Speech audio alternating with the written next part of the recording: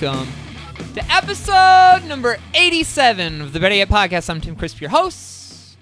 Better Yet is a long-form interview podcast featuring musicians and sometimes writers talking about influence, talking about writing, and talking about being around. All right, welcome back, episode 87. I hope I didn't inconvenience anyone last week not having an episode.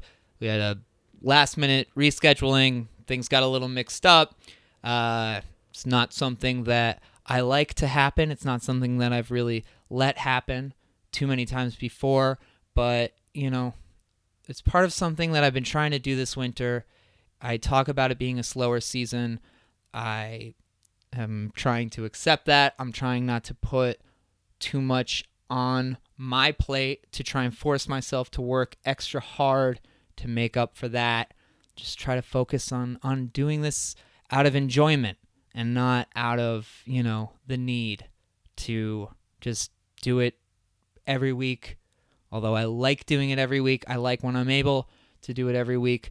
But also, I like enjoying my time and my sanity. So it's something that I've been thinking about a lot lately. We have so much access to all sorts of content, all sorts of things that we have the choice to, watch movies and TV, and we have music and books to read, and we have this, this problem with making the right ones. Are we doing the right things for ourselves, for our own betterment, watching the right movies and watching the TV shows that we need to know about, and spending our time productively and being productive? And I think when it comes to doing the things that you're passionate about, it can be tough to realize that you have to adapt. I set so many intentions for myself on the weekly. I set them like at the very beginning of doing this podcast, and it's tough. It's tough to deal with the fact that things change, that you have to adapt, that you have to sometimes just let life happen and let it be okay to not do it exactly as you said you were going to do it. And I know that you're sitting here thinking, is this all because you missed one episode? And yes, but it's also a big topic in my conversation this week with Rivka Yecker, co-founder of Hooligan Magazine, someone who understands the balancing act, just like my friends at Jordan's Omelets. Talk about a daily planner. Monday, omelets. Tuesday, omelets. Wednesday, Thursday, Friday, omelets. Does this sound like your ideal calendar? Then jordansomelets.com is the website for you. Don't let conventional weekly schedules drag you down. Roswell Kid quasi-vocalist Jordan Hudkins is blogging his breakfast like never before. Log on to the internet's best omelet blog, jordansomelets.com, and enjoy omelets every day. All right. My guest this week is Rivka Yecker, the co-founder of Hooligan Mag. Hooligan is a webzine Rivka started 4 years ago with Morgan Martinez. It was split between Chicago and Milwaukee. Founded as an arts magazine, Hooligan brought a passionate focus onto a wide range of creators, all sorts of different people doing different things, speaking about their experiences. Hooligan has always been focused on authenticity, and it shows in the people they cover and the way they cover it. You read Hooligan and you can feel the conviction that goes into every component of it, the writing, the layouts, the stories that are shared.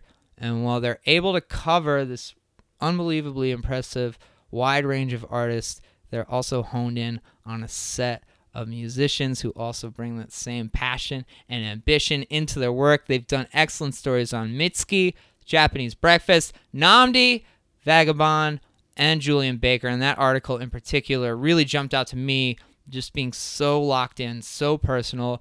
Rivka and I, we have a lot of mutual friends. We connected eventually, and in talking to her about Hooligan, it was inspiring to meet with someone who was approaching her creation in a lot of the same ways I've tried to approach this show. So I've always felt an extreme appreciation for the work she does, and, they got their 4-year anniversary party coming up this weekend. I figured it'd be as good a time as any to get Rivka in here to talk about Hooligan in all facets and talk about what she puts into it and how she does it. And God, this interview was so much fun, and it was so nice to go back to it and listen to it and kind of apply all of the thinking to my little week off here.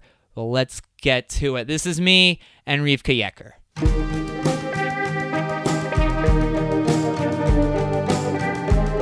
We're trying to. We're like, so many things are just like so much in the works. Up in the air. But volumes, I go to Wicker Park, like, yeah.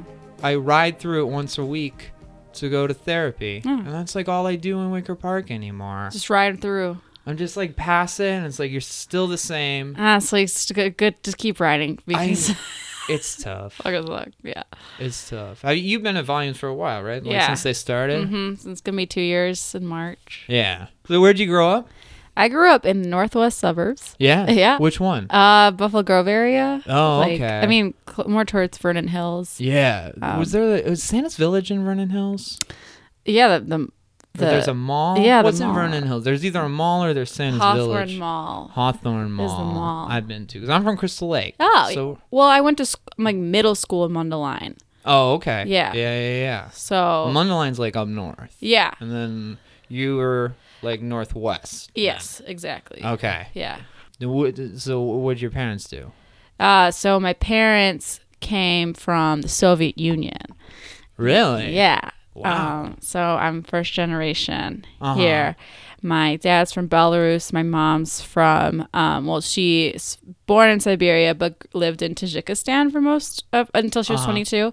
And then they came at different times. They were like Soviet refugees at the time because we're Jewish. And so they came here to Chicago at different times. My dad came first, and then he kind of went through, there was like a program for Soviet refugees through like the temple, and they kind of gave some like money. There was like a lot of volunteers helping like them out. Yeah. So they got kind of housing. They lived in like Chicago, and my dad went to finish high school in Rogers Park. He was 17, like went to Mather, stayed in Rogers Park, and that's a pretty typical, like for the Soviet refugees, like if they come to Chicago, it's like move to Rogers Park and they keep going northwest. Oh, it's like, that's really interesting. Yeah. Yeah. That migration pattern. Yeah. It's really good. So there's a pretty big population of like Russian Jews in the northwest area. Is Belarus still a country now? Yeah. Right. Yeah. Okay. But it wasn't that. It was just all, it was all part of the USSR. Yeah. So he was, was there an incident that sent them out, or? Yeah, like as at the time, a lot of like Soviet Jews were trying to leave because like it was just not good for Jews to live there. Like it was like, I know he dealt with like actual like violent anti-Semitism and just like brutal. Like he got like his tooth, like he got like beat up, and he had like a fake tooth for a while. I never understood why. Like he just told me he got into a fight, and then like kind of recently I was like, what was up with that? And he's like, when I was a kid, I got like punched in the face by like a Nazi, like like a fascist, like Belarusian kid. Jeez. Yeah, and like for being Jewish, and so then he's like a fake tooth, but he pretty much I think it was like a lot of, at the time, it was just like realizing at that point when the Soviet refugees were leaving, they had the opportunity to go to America or Israel, and they chose America. So it was, yeah. So it was like a group migration. Yeah. It wasn't like individual. Right. Yeah. It was a lot. Yeah. Like my dad. Well, you have to kind of know someone here first. So like my dad's sister got here, so it's like maybe like 5 years before somehow. So then because they knew her, they were able to like come through, and they went through Italy. Same with my mom and my grandma, like they went through Italy. So it's pretty, that was like the trajectory. So they like went yeah, and then they met here.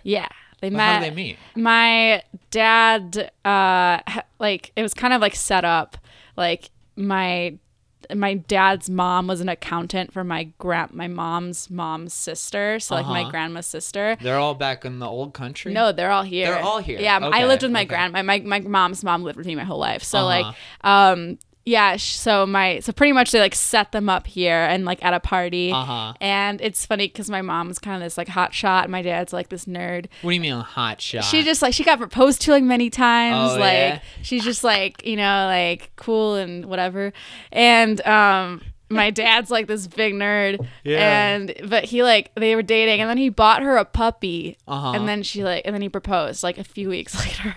Like, and then she's like, yeah. Yeah. 'Cause So of they were puppy. like dating, but they weren't like exclusively dating. Yeah. So he's like competing. Yeah. And his idea is like, well, everybody's giving her like trinkets. Right. And cufflinks. We get her a dog. I'll give her a dog. Yes. That's so perfect. Yeah. What was the dog's name? Lala, Wow. Cocker Spaniel. Love her. She's That's dead. right. So you remember? You Yeah, grew yeah. up with Lala? Yeah. I was like, but she died when I was in the 3rd grade. Uh-huh. So, That's how it goes. that's how it goes. Yeah. But my brother has a corgi named Louie. Uh-huh. So- Louie and Lala. and Yeah, now you who gotta love the get element. someone named Laverne. So what do they do though? My dad, my mom was a journalist in Tajikistan, and she did like radio shows actually. Oh wow. Yeah, she wrote. But then obviously coming to a new country, really hard to translate those skills, especially Right. if you're doing. Yeah. So she ended up getting. My dad he went to school at Northeastern for computer science. Okay. And so then he ended up doing like computer science, business management stuff. Yeah. My mom got a master's in business management because she had already had her undergrad in Tajikistan. So yeah, it was pretty much, they ended up starting a company that was like computer science. My dad codes. He does consulting for like different companies. He's kept up with it too. He's still doing it, yeah. That's awesome. Yeah, Like, he's working in the here. That's amazing, like the adaptation that's had to have taken place from that guy. Uh-huh. Is he just always like, is he smart? He's a smart guy. He's a smart obviously. guy. He's an Aries. Yeah. And you're a Libra. I'm Libra. And you were born on Yom Kippur. Yeah. Which is like, I mean, reading that poem, it's like, oh wow, they put everything on you. Yeah. Yep. 5,776 years Yes. is the name of the poem. So Yom Kippur is the Jewish holiday. It's the beginning of creation, right? Yes. Yeah. And then you got that Libra. Yeah. So the it's Libra. the balancing. There's a lot. Yeah, it's a lot of the way I saw it was kind of like there's a lot that I'm holding. Also, like the name Rivka means to bind together. So it was a lot of like that, like to bind together, and then like holding everything on my shoulders and making sure everyone else is happy. It's kind of, and then like the Yom Kippur is like this day of atonement, making sure that you're asking everyone you know for forgiveness. So it's like all this weight of like responsibility. Right. So you're making sure that everyone's doing good, and then every once in a while you got to be like, hey, we're cool, right? Yeah. And they're like, yeah, dude, yeah, come on. Like, sorry if I said that right. one time. You know, like, sorry if I did that thing. It's just, I don't know. I'm being very non-specific about things. For sure. And you got siblings? I got a brother. Yeah. What's Yeah. his story? He's just got accepted to med school. He's in D.C. right now working for the National Institute of Health. And so working with the government. But yeah, he's looking into Pittsburgh or Ohio State right now. So that's pretty cool. And so back to the kind of Midwest or like close to the Midwest. Yeah, and he's only 2 years older than me. So he's pretty much like, he's like the science, math one. Right. I'm total opposite. Humanities Rivka. Yeah, very classic. Yeah. Yeah. Is Becky, is that a nickname for Rivka then? So Rebecca is okay. the full, so my like legal name, Rebecca. Yeah. And then Becky's like a nickname. Yeah. If we're like in English. And then Rivka is the name that I go by. Yeah. Yeah. And then you started doing that recently, right? Because I'm Like, looking at Hooligan. yeah, and it's yeah. like Becky, and then like up until like. It was like 2 years ago. I started doing it. It was actually, I was sitting in like an existentialist philosophy class. Yes. All right. This is Sartre. We were just in the kitchen talking about this. Yeah. And I was sitting there and I was like, man, like, I can't do this. Like, it was a name that I always felt disconnected from. It was something that, I think my parents, like, I thought a lot about assimilation and like why, Rebecca. So Rebecca is the English American version of Rivka. And Right. like, I was named after my great grandma Rivka. So that was just like a name I went by in Hebrew school. That was a name by like my, I got a nickname that I would be called. Yeah. But I was like, one day I was just like, this is just a name that I feel way closer to. Right. And it's like already my name. I'm Yeah. just going to Just go with take it. that out. And people were really like, they went with it. That's they like, great. Your parents probably took a lot of pride in that too. Yeah. Because I mean, the assimilation, it's like it's you're setting the intention that like no, like this is who we are. We're not gonna have to anglicize ourselves. Right. Like this is the people that I come from. Right. Yeah, I think, and it's like obviously, I get like they call me so many different nicknames, so it's like I get a mixture of everything. Yeah. My mom calls me Kushka, which is cat in Russian. So like I get so many. Just I feel like names to me like. When you have different nicknames and so many of them, like there's this weird moment where you kind of have to figure out, okay, what name do I feel closest to and like Right. that I want to be called by. And like that's a lot of people who like go through gender like if they're if they want to change their name because of they don't feel comfortable with their gender, whatever it is. And I think it's really cool now with the internet because you could just make your Facebook name whatever you want and people will call you that because that's just like what they see. Yeah, and it's such a quick adjustment too at this point. That's been like, my brother's 21 and his legal name is John, but he's been Jack since birth. Yeah. But when he was in school, he started going by John when he was like 9 or 10. Yeah. And then, fast forward to like 10 years later and we're like first having the discussion that he like goes by John to everybody else and like that's how he kind of prefers to be referred to. And I'm like, but you're Jack. All right. It's okay. It's still an adjustment for me, but like that's like at the very least how I introduce him to everybody. Yeah, that's exactly. Yeah. Like, yeah. I think it is interesting because I mean like you're given a name when you're born. And then you kind of have to figure out, and a lot of people like even we had a lot of Rebeccas at Volumes, and where I work, and like I know that my boss used to be called Becky, and then she decided to just go back to Rebecca, and then I have a lot of like it's a lot of, and then I know a lot of other people recently starting to take on their Hebrew names too, or like they're like because it is like Yiddish Hebrew name, or a lot of people taking on maybe a cultural name that they feel closer to, maybe their middle name. Yeah. So I think it's definitely it's your identity, it's how you present. Yeah, so absolutely. Yeah. So did you grow up then was it a pretty like? Was it a strict religious house or was it like it was loose? Yeah. So it's interesting because the Soviet Jewish experience. So when they were in Soviet Union, they weren't very religious because obviously like it's just because of how prevalent anti-Semitism was. So like you had to be kind of quiet about being Jewish. And so when they got here, it's not like they knew the prayers by heart or they knew them, but like very loosely. So I grew up kind of not really like American Judaism seemed way like it felt very alienating because I didn't have the same experience as a lot of American Jews.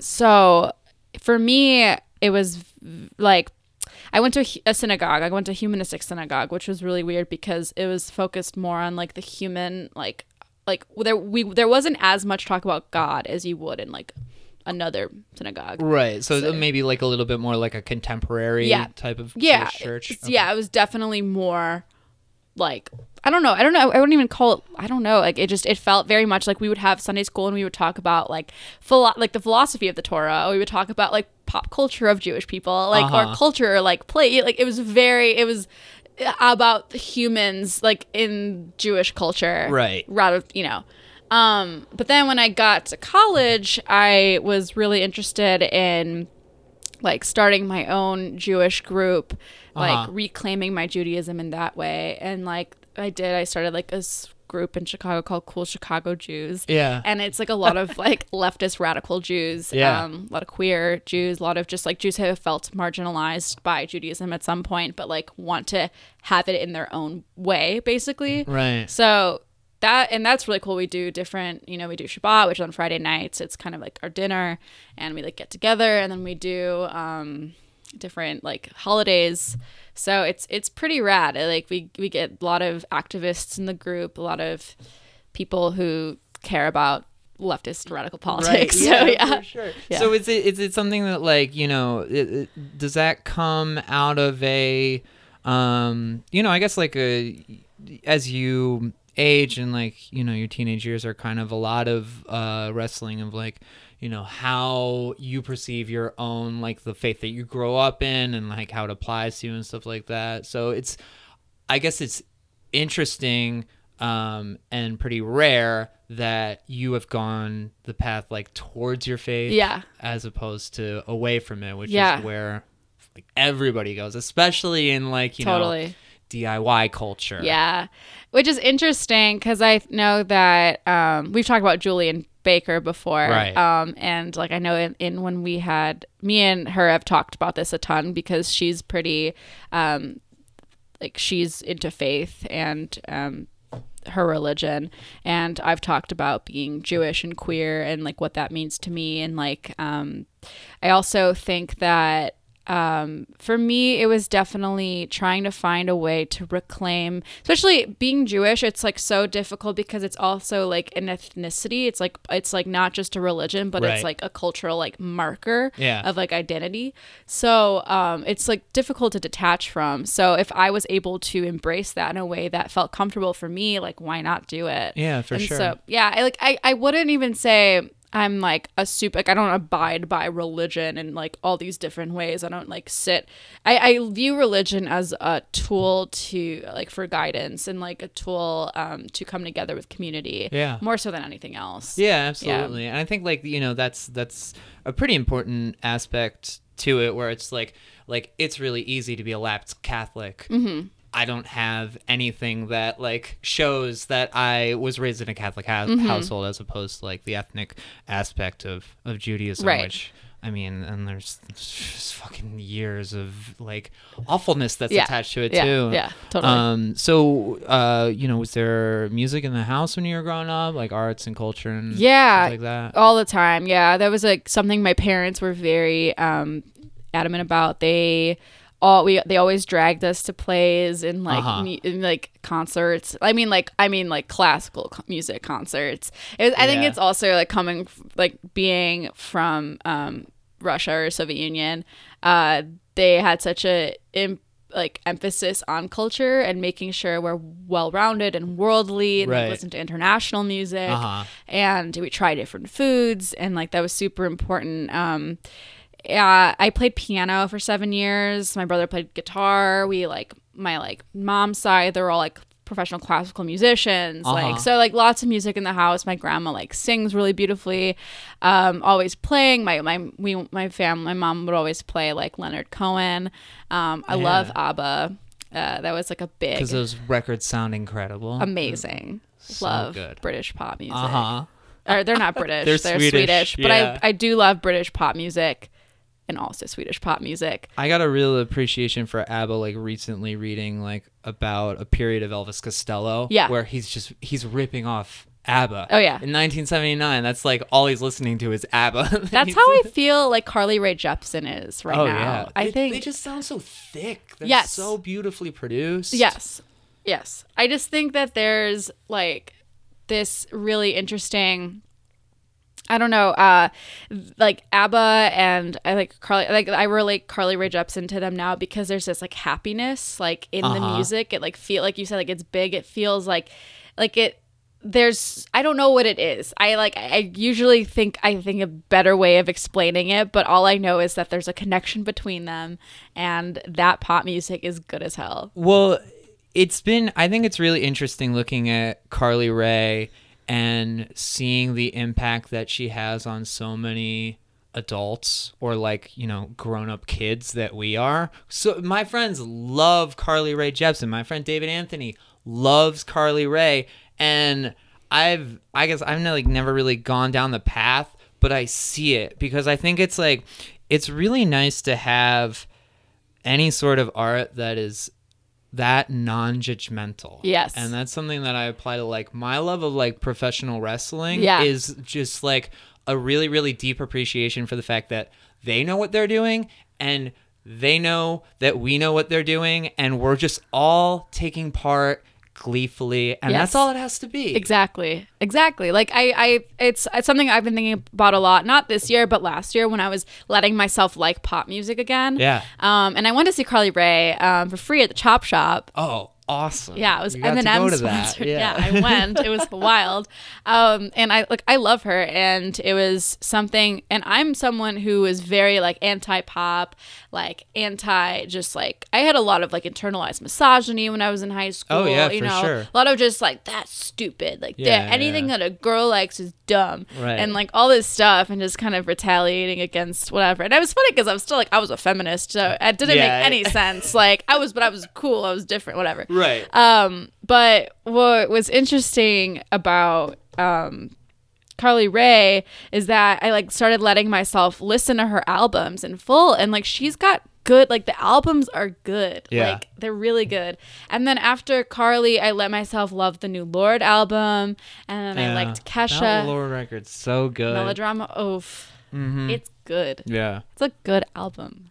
She's great. She's great. So have you, and you were writing at an early age too? Have you just kind of always been doing that? Yeah, I started getting into like slam poetry when I was in Yeah. high school. Uh-huh. That was like kind of my first, I knew I wanted to like just go do slam. And I did that for like I did open mics and stuff for a bit at Uh-huh. Young Chicago Authors. I went for a little bit at Wordplay. That was like kind of my introduction to it. And then I started working at a coffee shop, started running my own open mics, and that was kind of that path. But yeah, it's interesting. There was a point in my life where I was in high school where I had a friend who wrote poetry, and I didn't want her to think that I was copying her if I started writing poetry. So I like for a long time didn't let myself write or like share my writing because I didn't want her to think that I was trying to like I just like it was one of those things where I was like, I don't have there's no place for me there. Like I was a film person all the time. Like I was always like, I watch movies, like that's my thing. Film is my thing. Blah blah blah. I started like a filmmaking club in high school, but like the writing, I was always like, that's not for me. I'll write screenplays, but I can't write poetry because like she does that. She does like the photography and the poetry. Right. But then one day I was like, screw this. I'm good at it. I'm just gonna do it. So well, why would you think that she would have a problem with it? you know, girls in high school, there's this like, especially you're like the only two art people, and then like there's this weird tension. I don't know. I just didn't want her to think that I was it was this weird thing. I like really didn't let myself do it. Yeah. This like proving I'm an individual that can't. I don't know. Right. No. And I guess I see that. Going back to that conversation about like not wanting anybody to be mad at you for anything. Yeah. It's like what it is. Like, yeah, I don't want to step on your toes. Right. But, Exactly. Like, well, she was probably excited that you were writing, that you could like share things, right? I think so. I think she was totally fine with it. Like, so where you were discovering, because you were, were you going like online and like finding like different types of like, slam poetry is like its own thing, and then there's there's like the Tumblr, that sort of like blogging thing. This is all like it was on Tumblr, right. Was doing the internet. But Tumblr is like, I think Tumblr is a really interesting like medium, and it's one that's like, it's got, I think, a lot of attachments to it, but all those attachments are just from people who are outside of it, who are, not really willing to accept that like things are changing, like mediums are different now, and it doesn't make one thing not legit just because it's not like printed. It's not from, agreed. Yeah. No, and that was kind of where I started, and it's like it is funny because I think there are a lot of people my age and like did start there, and it's like this sort of embarrassing like admitting that like I learned a lot on Tumblr, right? But at the same time, a lot of people are on Twitter now learning a lot. Like Definitely. It just takes form in different ways. I think the fact that that information is accessible, and like I wouldn't be who I am without that information. Even like that feminist or like that poetry or like whatever it was that I was starting to look at when I was like 15. Changed everything. So and it all seems like it's not bound by the same conventions. Yeah. Like, I read a lot of your poetry, and it's like, I guess describing it under like a catch-all like prose poetry. There's so many conventions that are attached to writing that would probably try and like get you to follow a different form, and fuck that. Yep. Agreed. Yeah, we were just talking about like genre bending and like how like I was telling you I'm reading a lot of like Maggie Nelson and like she totally just defies what it means to be a poet. Like I always say, and like maybe some people might hate me for saying this, but I think that fiction like if you can write poetry, you can write anything. Yeah. That's like my take. Like I think that because you can write like fiction, not every fiction writer, like not every non-poetry writer can write poetry. Right. Like poetry is like not always a medium that people can get into. But I think poets can like touch anything and like do a good job with it. Like yeah, absolutely. Well, because it's the language. And exactly. You have to understand it. And exactly. You know, one of the things I love about poetry. I was talking to my partner about this recently. Is that it's really the medium where you get to go in and you get to decide. All right, well, this is how punctuation works. Yes. This is how line spacing works. Yes. And, you know, like what defines good poetry is just consistent within that world. Exactly. It's incredible. It's kind of like building a world within a film. It's like I'm deciding these conventions. You're just going to have to roll with it because you're the person reading it or consuming it, whatever it is. And that's like what's so cool about like to me like film and poetry and like these different things that we're creating. And even in fiction where you're defining like these standards of punctuation and whatever grammar, whatever it is. I think it's fun. I think it's interesting to see. I think it's important to know the foundation. Like I think you should learn and understand punctuation in order to reject it. Yeah. That's super modernistic, and you know I feel like everything that's happened since like 1900 has been like a new like realization that like fuck everything that came before, and yeah, we're starting on our own thing, our own like technological thing. You've mentioned film a couple times. I know that's like that's your major. That's right? I do studying at DePaul. That's one of my majors. I do like a double major and a minor. But yeah, media and cinema like studies, which is more of the theory rather than production. So I just do like a lot of like film and media analysis and theory, and it's like definitely what I'm very passionate about. So is it more is it analysis based on like a cultural perspective or like a form based? Both. Like right now, for instance, I'm taking a psychotic women in horror film class, and then I'm taking it's wonderful, and then I'm also taking a semiotics in storytelling within film class. So like if you look at both those classes, one of them I'm focusing on the genre and how like I'm actually for that I'm going to be writing about Park Chan-wook's films like The Handmaiden and like Old Boy. Yeah, I really love his movies, and I think that so freaking brutal.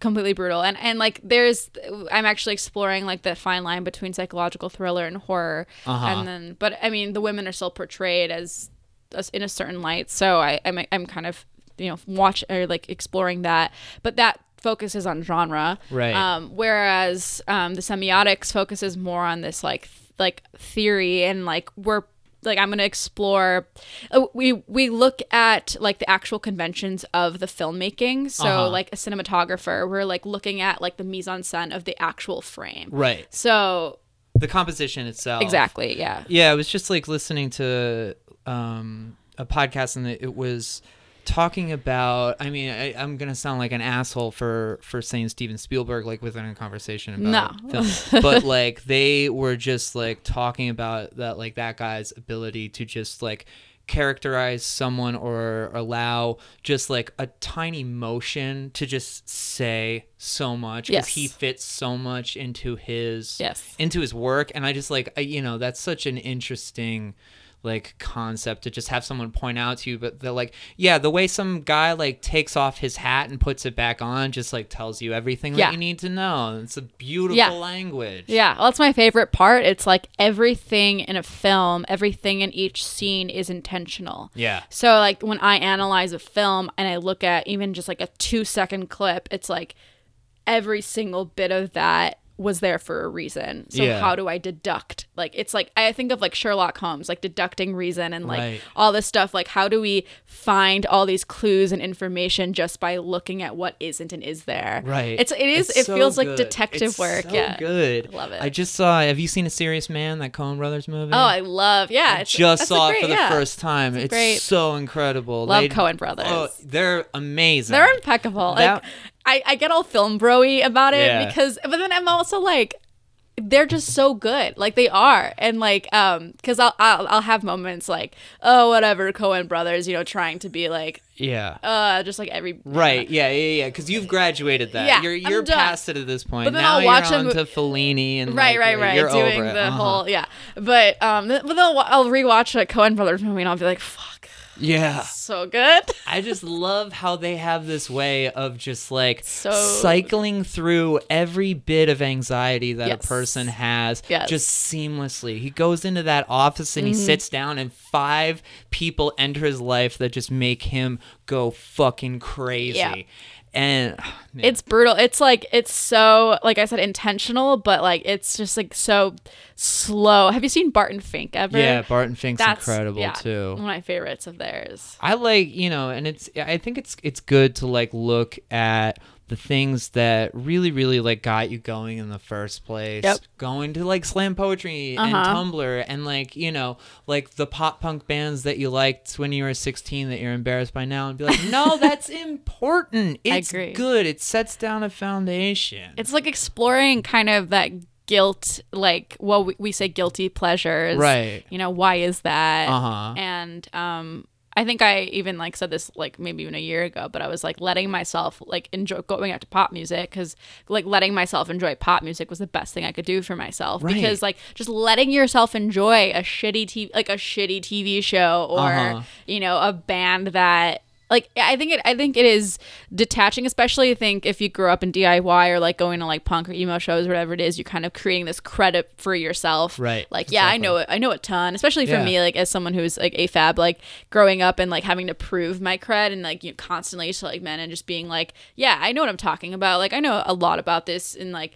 Right, yeah, like yeah. trying to be like, let me list off everything I know about I've hardcore seen and that. like, Yeah. Yeah. I've been there. I've been there. yeah. Yeah, no, it's important. It's like that's. I think I'm like exploring now the amount of self-care that goes into that, into accepting those parts of yourself. Absolutely. So, it's interesting because I'm looking at like the things that you're into, and it's all very, very broad, and it's like it's all a part of like you remind me of like people that I know in my life who have to, in order to do one thing, they have to know everything else that's like surrounding Exactly. Yeah. Yeah. Susan Sontag, who's like one of my biggest inspirations. She says like a writer is passionate about everything. So, I think that really is true. I think that as a writer, as someone who is involved, with even if it's cultural critique, media critique, analysis, theory, even poetry, whatever it is, like you have to know what you're writing about. And then you have to know what you're writing about in relation to another thing you're writing about. Like everything is important to know. Because everything carries a symbol Exactly. within it. Yeah. And it's like, we just talked about like saying fuck history, but like everything is, within a word or, a character or Yeah, something like that. exactly. It's all there. Yeah, it's semiotics of everything. Like that's something that since I was a kid, it was like really, I would used to like sit on my computer and write biographies of like actors in Hollywood. It was so weird. I used to do the same thing with athletes. Yeah. It's crazy, right? It's weird. You're like, I love this thing and I just want to know everything about it. Yeah. Yeah. And I guess it was funny for me because at some point somebody like in high school was like, you're good at writing. And I was like, what are you talking about? All I'm doing is like putting the information that exists there. And I'm like, no, you're good at writing. It's just funny how that, like you have no idea is. that what Right. you're writing is actually good. And like, and that it's like full. yeah. I think another part of that where that shows for you is that you are an organizer. You're doing all these clubs and then, leading in now to Hooligan, which is that's so much juggling of so many different things. How does it balance out for you? Do you spread yourself thin a lot? Oh yeah. I'm juggling. But I always say this, like I don't feel like myself unless I'm drowning. It's like well, that's great. Couldn't you be like swimming, like playfully swimming? trying to figure out how to get to that point. Right. How to playfully swim. Maybe get a lifeboat. Well, how did Hooligans start? Hooligans started, I was in high school, actually. I was senior in high school. And Morgan Martinez, who I run it with, had just dropped out of Columbia for personal reasons. And she was like, I care about my community. I care about art. Anyone interested in starting a web scene with me? And I was like, me? Yeah. I'm like already like ready to just like hop into the world. And yeah, from then on, it was a lot. It began with just like, you know, highlighting people in our community, artists we liked. And then it evolved naturally into focusing on artists that we believed in. And those artists happened to be marginalized voices within mainstream media, a lot of people that are silenced or underrepresented, misrepresented. And that honestly, it wasn't something that was forced. It was just the people that we cared about, the people that we were listening to, the people that we were supporting, right. You know. Yeah. So, yeah. Because it's funny because I've always seen an intentionality with the people that you're covering in Hooligan, but that intentionality, it's never like set out in this way, and it does like feel really clear that it's like these are just a diverse set of people, and they're the people that we happen to care about. This isn't like any sort of like forced, you know, like exactly. tokenizing. Exactly, yeah. Which is, it's interesting how that plays out, because I think that there's a lot of power in just the lack of intentionality that you have you know, people that are marginalized and you're presenting them, but it's just a matter of what they do. Exactly. And their marginalization has a lot to, you know, it plays out in what they do, but it's not like, you know what, we got to listen to this person because we don't listen to enough people of color of different genders. Yeah, exactly. Yeah, and it really, that's the thing when people, and I'm sure you've heard this a lot, but when people who organize or curate or create whatever it is, content, and then they say, well, we can't find enough like filmmakers that are non-men or whatever it is. I'm like, then you're really not trying, because they exist. Not trying at all. Like, yeah. And that's the thing. It's, for me, it's just when there was a moment in my life where I was like, man, I really don't pay enough attention to, you know, maybe I should expand my horizons, explore, you know, more queer people within like music or something. And then it was just me personally indulging in that, and then being like, well, this is a band that I really like, that's really talented, and that's it. It's like that's something that we focus on, is like, are these people that we think are talented and interesting and challenging status quo and like, you know, doing these things that we personally vibe with. It's never about, do they fit this identity? Are they fitting a quota first? So it is really like, it's kind of one of those things that's hard. I think it's hard to explain to people until you see it like after the fact, how it's been put into practice. And, you know, I remember like recently, you were here, Jessica was on the show. Yeah. Shout out Jessica Knight. Love Jess. Top homie. Jessica was like, I remember like looking at the calendar for the podcast, and I was like, this whole month has been non-men. Yeah. And that only came from, you know, starting a podcast and being like, don't make this a podcast where you talk to other dudes, because there's too many of those and nobody cares about that. Right. And it's not good. And now, you know, that's it. And it's wild to see, you know, to look at what you all have been doing, and to see it as just a matter of like, these are just the people that we're vibing with because we're paying attention. Exactly. They're doing something great. Exactly. You know, was there stated intentionality aside from just covering the people that you care about when you were talking about it with Morgan at the beginning? At the beginning, no. It really was just being like, it was being like, wow, there are so many artists that exist around us and we need to provide a platform. That was like our first, to celebrate art. It's always been to celebrate art, authenticity, and ambition. That was like the motto, an art webzine, whatever. And then just because the people who we are, it evolved into something. At a certain point, that's what's so cool about it is it really was this natural progression, into what it is now. Like there was never at one point, like I think of certain large magazines like 17 magazine or like Cosmopolitan doing like having someone on the cover. Like I think one of them had like a woman with like a hijab on the cover and they were like our first Muslim cover artist. And it's like, it's like, that's cool. But like it feels like, okay. And that's it ever. Like you're going to do one and then say, I did it. Right. And it's sometimes when I see things like that, it feels to me such watered down liberalism, like TM. Yeah. And that was something like I always like transgressed the leftist politics and I was like always had a little bit more radical views. So like I never wanted to allow myself to ever fall into that category where we're just like doing things because we want other people to like say that we did them well, pretty much, Well, because I think that you present it with a philosophy that's not, it's not like, our first non-male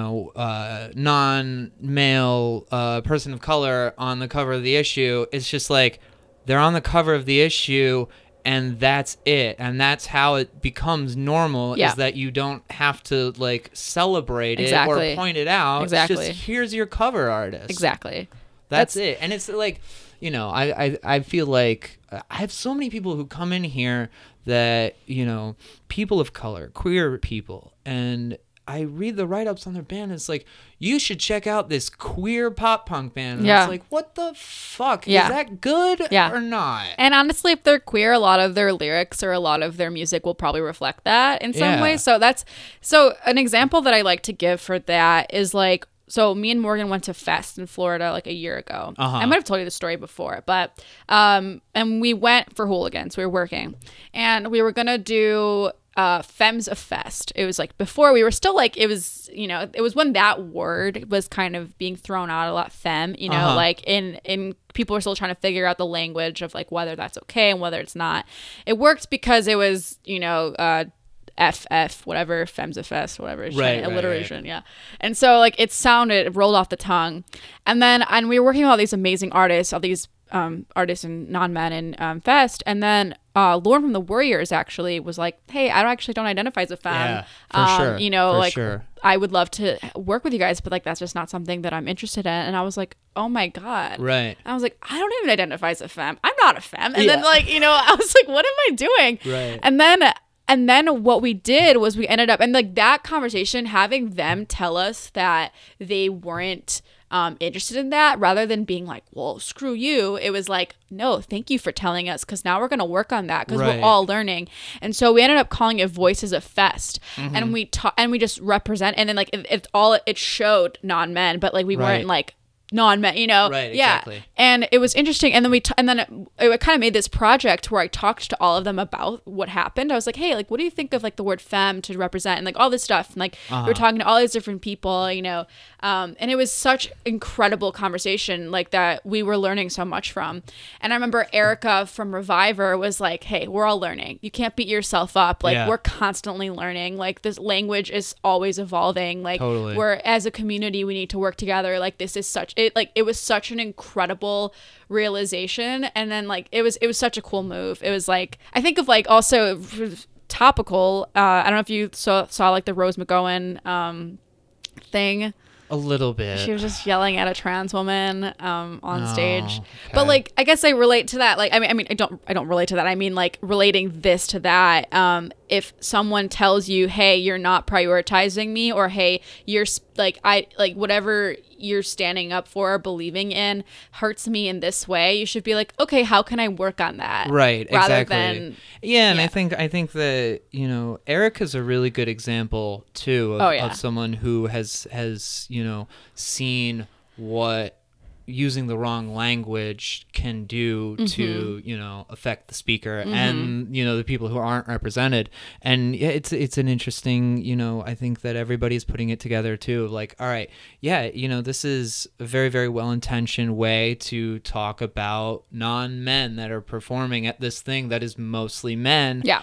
But, you know, how do we highlight that without just being like, yay, exactly, we're doing it, right? And it was like Voice of Fest. It totally worked, and like, and Fest was like, whoa, thank you for showing us all these people that we like didn't even this is awesome. And there's like, I love that that's what it is. Voice of Fest, because that's all it has to be. It's people with voices. Exactly. And listen to them. Exactly. Yeah. Going back to the beginning of Hooligan, was it bi-monthly? So yeah, it's changed quite a bit.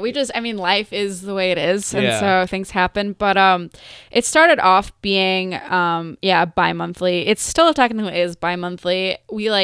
Morgan had a pretty intense tragedy at some point, like our second, or like in the middle of our first year, like towards our second year, and we took a break for a little bit, and then we kind of got back, and so it was just it's been a journey. Now we definitely try to do bi-monthly, but like right now the 4 years coming up, so we've been like working on that.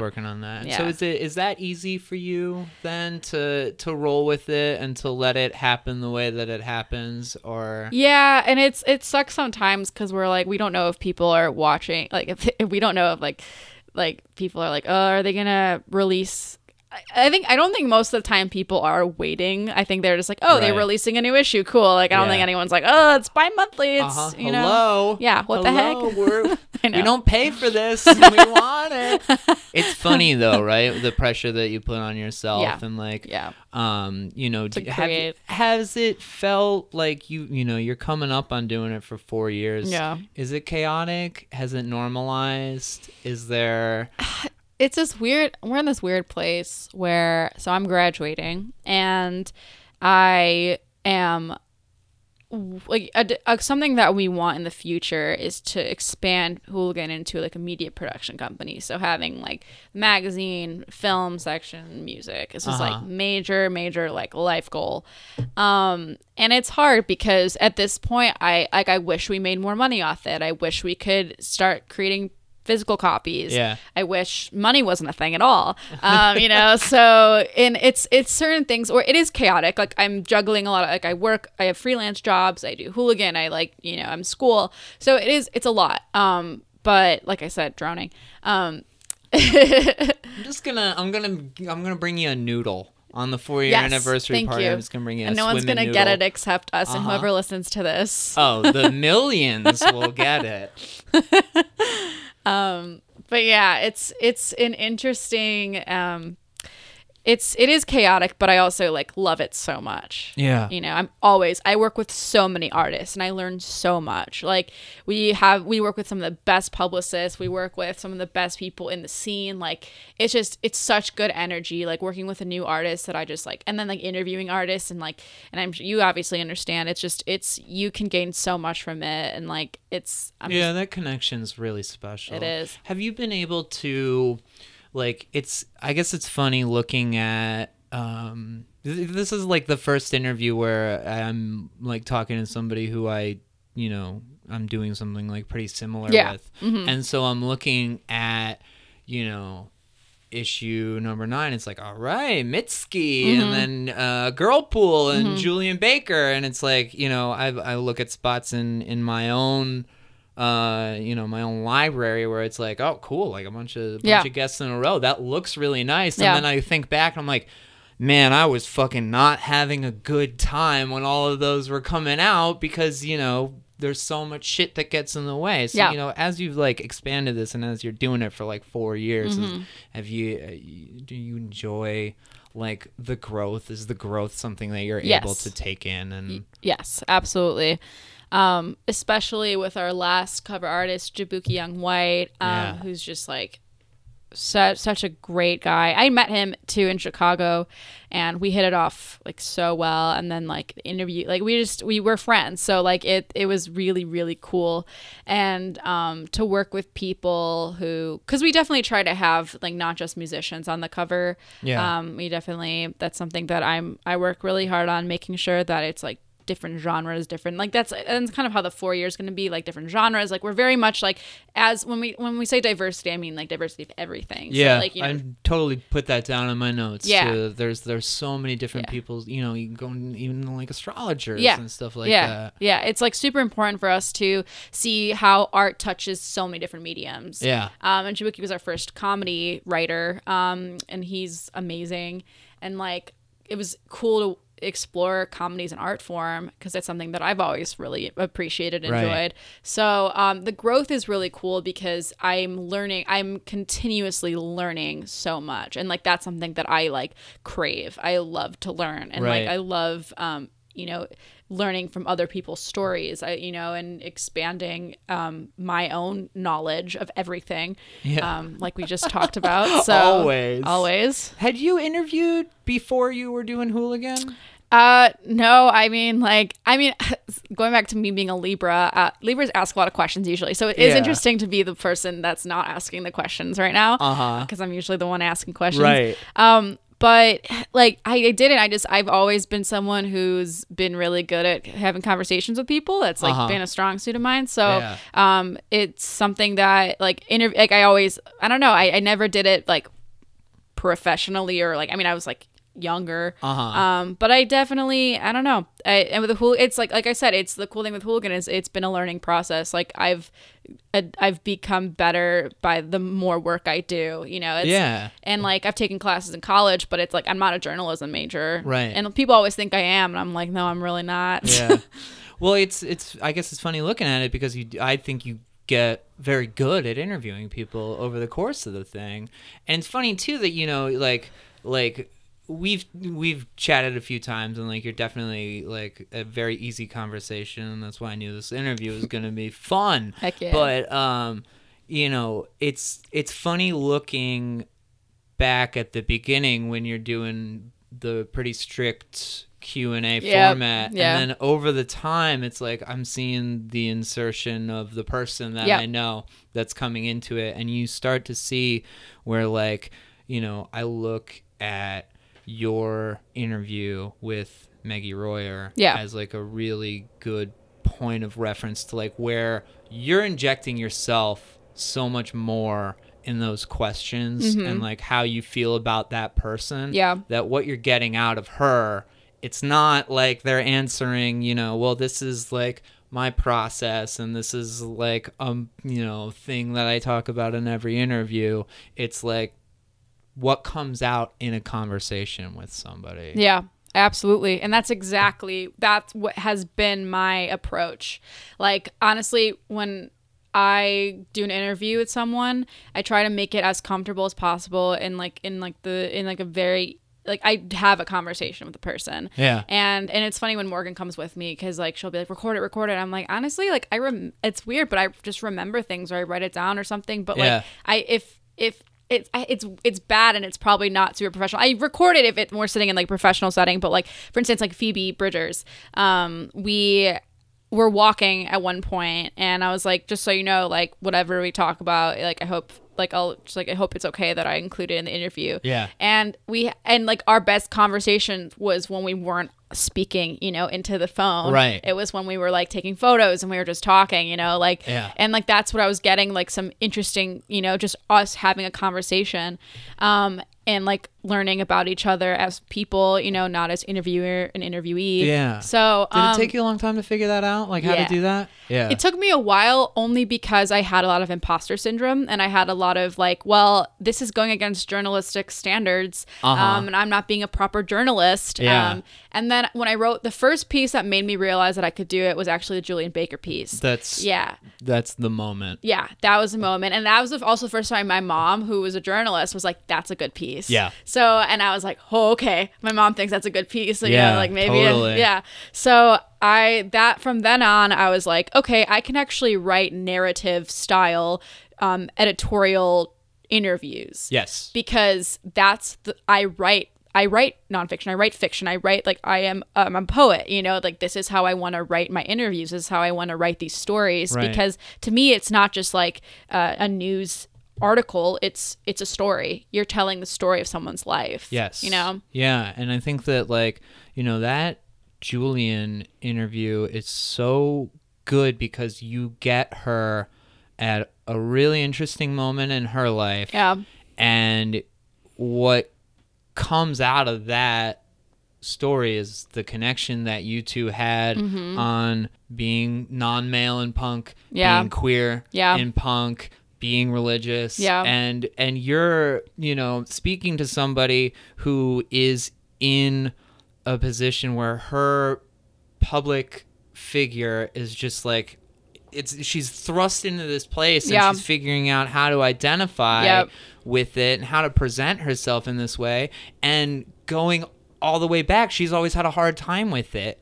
And it's interesting. That's such a huge like hooligan article. That's when I first heard hooligan. And I love that, like, it comes out of a time where she's talking to so many people about how crazy it is that she's famous, but that's the only time that she's talking about like, this is like a really real thing that I'm dealing with right now. And that's really, really solid work on your part. Thanks. Yeah, that was kind of when me and Morgan realized, like, oh, these people are telling us more personal and intimate details than they do other publications. Yeah. And that was really cool. And, like, me and Julian weren't friends at that point, and we became good friends. And then her and Morgan became, like, best friends. So, like, me and Phoebe became, like, all these people that we met, like, through this, we became close. Not before then. I mean, like when we had this interview, because we had this like such an amazing conversation and connection.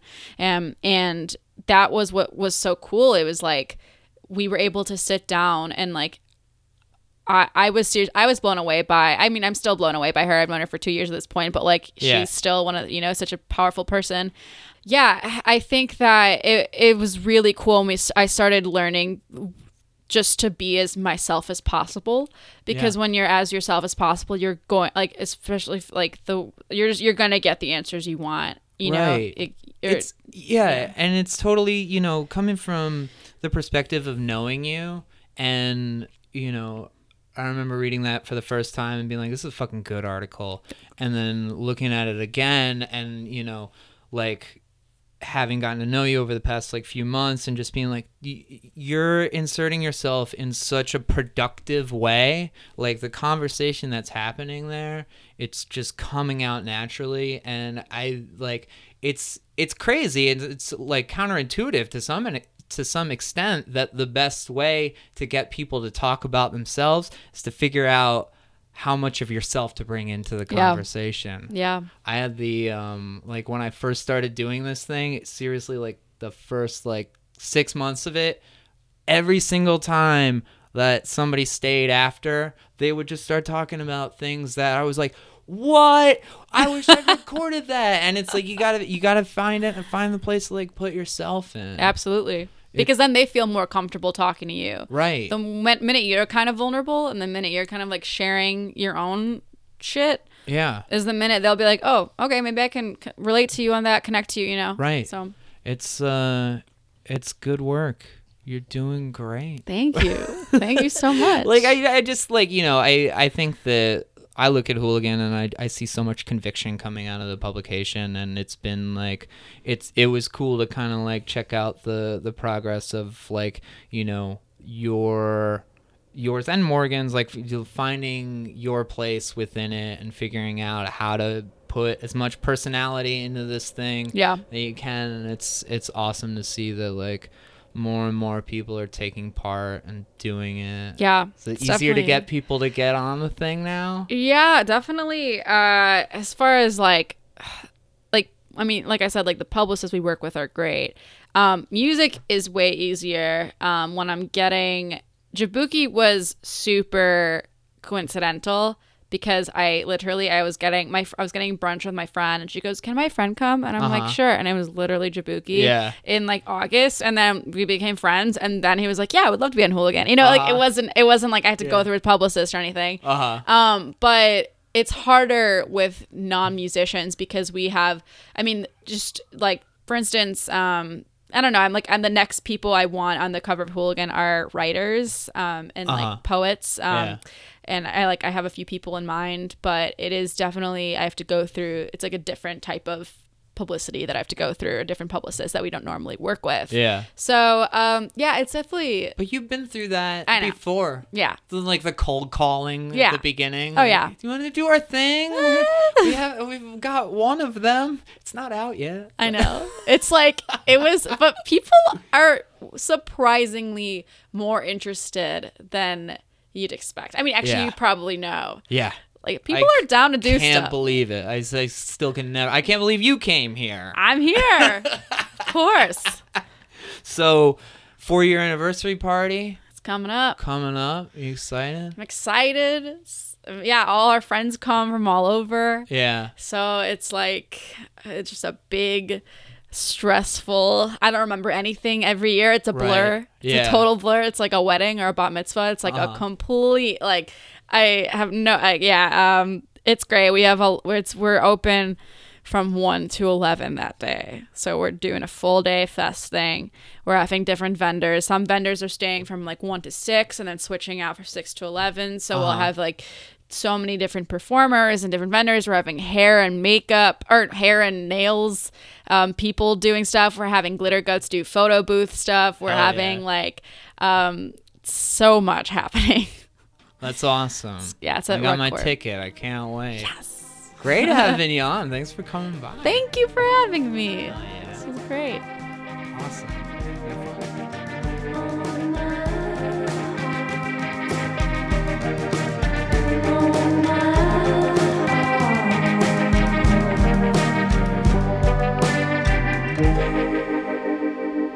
All right. Hey, maybe the most meta interview I've done, but I swear interviewing as a science is fascinating. It's something that I pay a lot of attention to and admire the ones who are good at it, and that includes Rivka. So thoughtful, so passionate, and so busy, feeling like things will always be in motion for her. It's nice to hear, though, about the things that are grounding for her. So wonderful having her on the show. It was very centering for me. Check out Hooligan online, hooliganmagazine.com. If you're in Chicago, the 4-year anniversary party is on Saturday the 24th at Rut Corp in Bridgeport, featuring performances by Better Yet Hall of Famers Rat Boys, Better Yet Dream guest Michael DeVille. Our friend Ralph Rivera will be there doing a booth for Not Normal Tapes. Plenty more. Should be a ton of fun. More information on that at hooliganmagazine.com/hooliganturns4. Subscribe to this podcast on iTunes. You can rate it and write a review. Tell a friend about the show. Like it on Facebook. You can send me a message on there. Check out my new podcast, As You Were, a podcast about Alkaline Trio, hosted by myself and David Anthony. Every week, we talk about a different Alkaline Trio song. This week was All on Black. And we got a few more in the back catalog. Go check that out and subscribe to it. The website is betteryetpod.com. Got t-shirts and buttons available there at betteryetpod.com/merch. And you can also listen to this show on Bandcamp, betteryetpodcast.bandcamp.com. And thank you so much. Thanks to Rivka. Thank you, Chloe. Thank you, Tetsuya. You're filling me up with hope. And everyone out there, I think that this is a time that things can get a little heady and get a little stir-crazy, but we're almost out of it. It's warming up. We got this. Come back next week. Thanks, folks.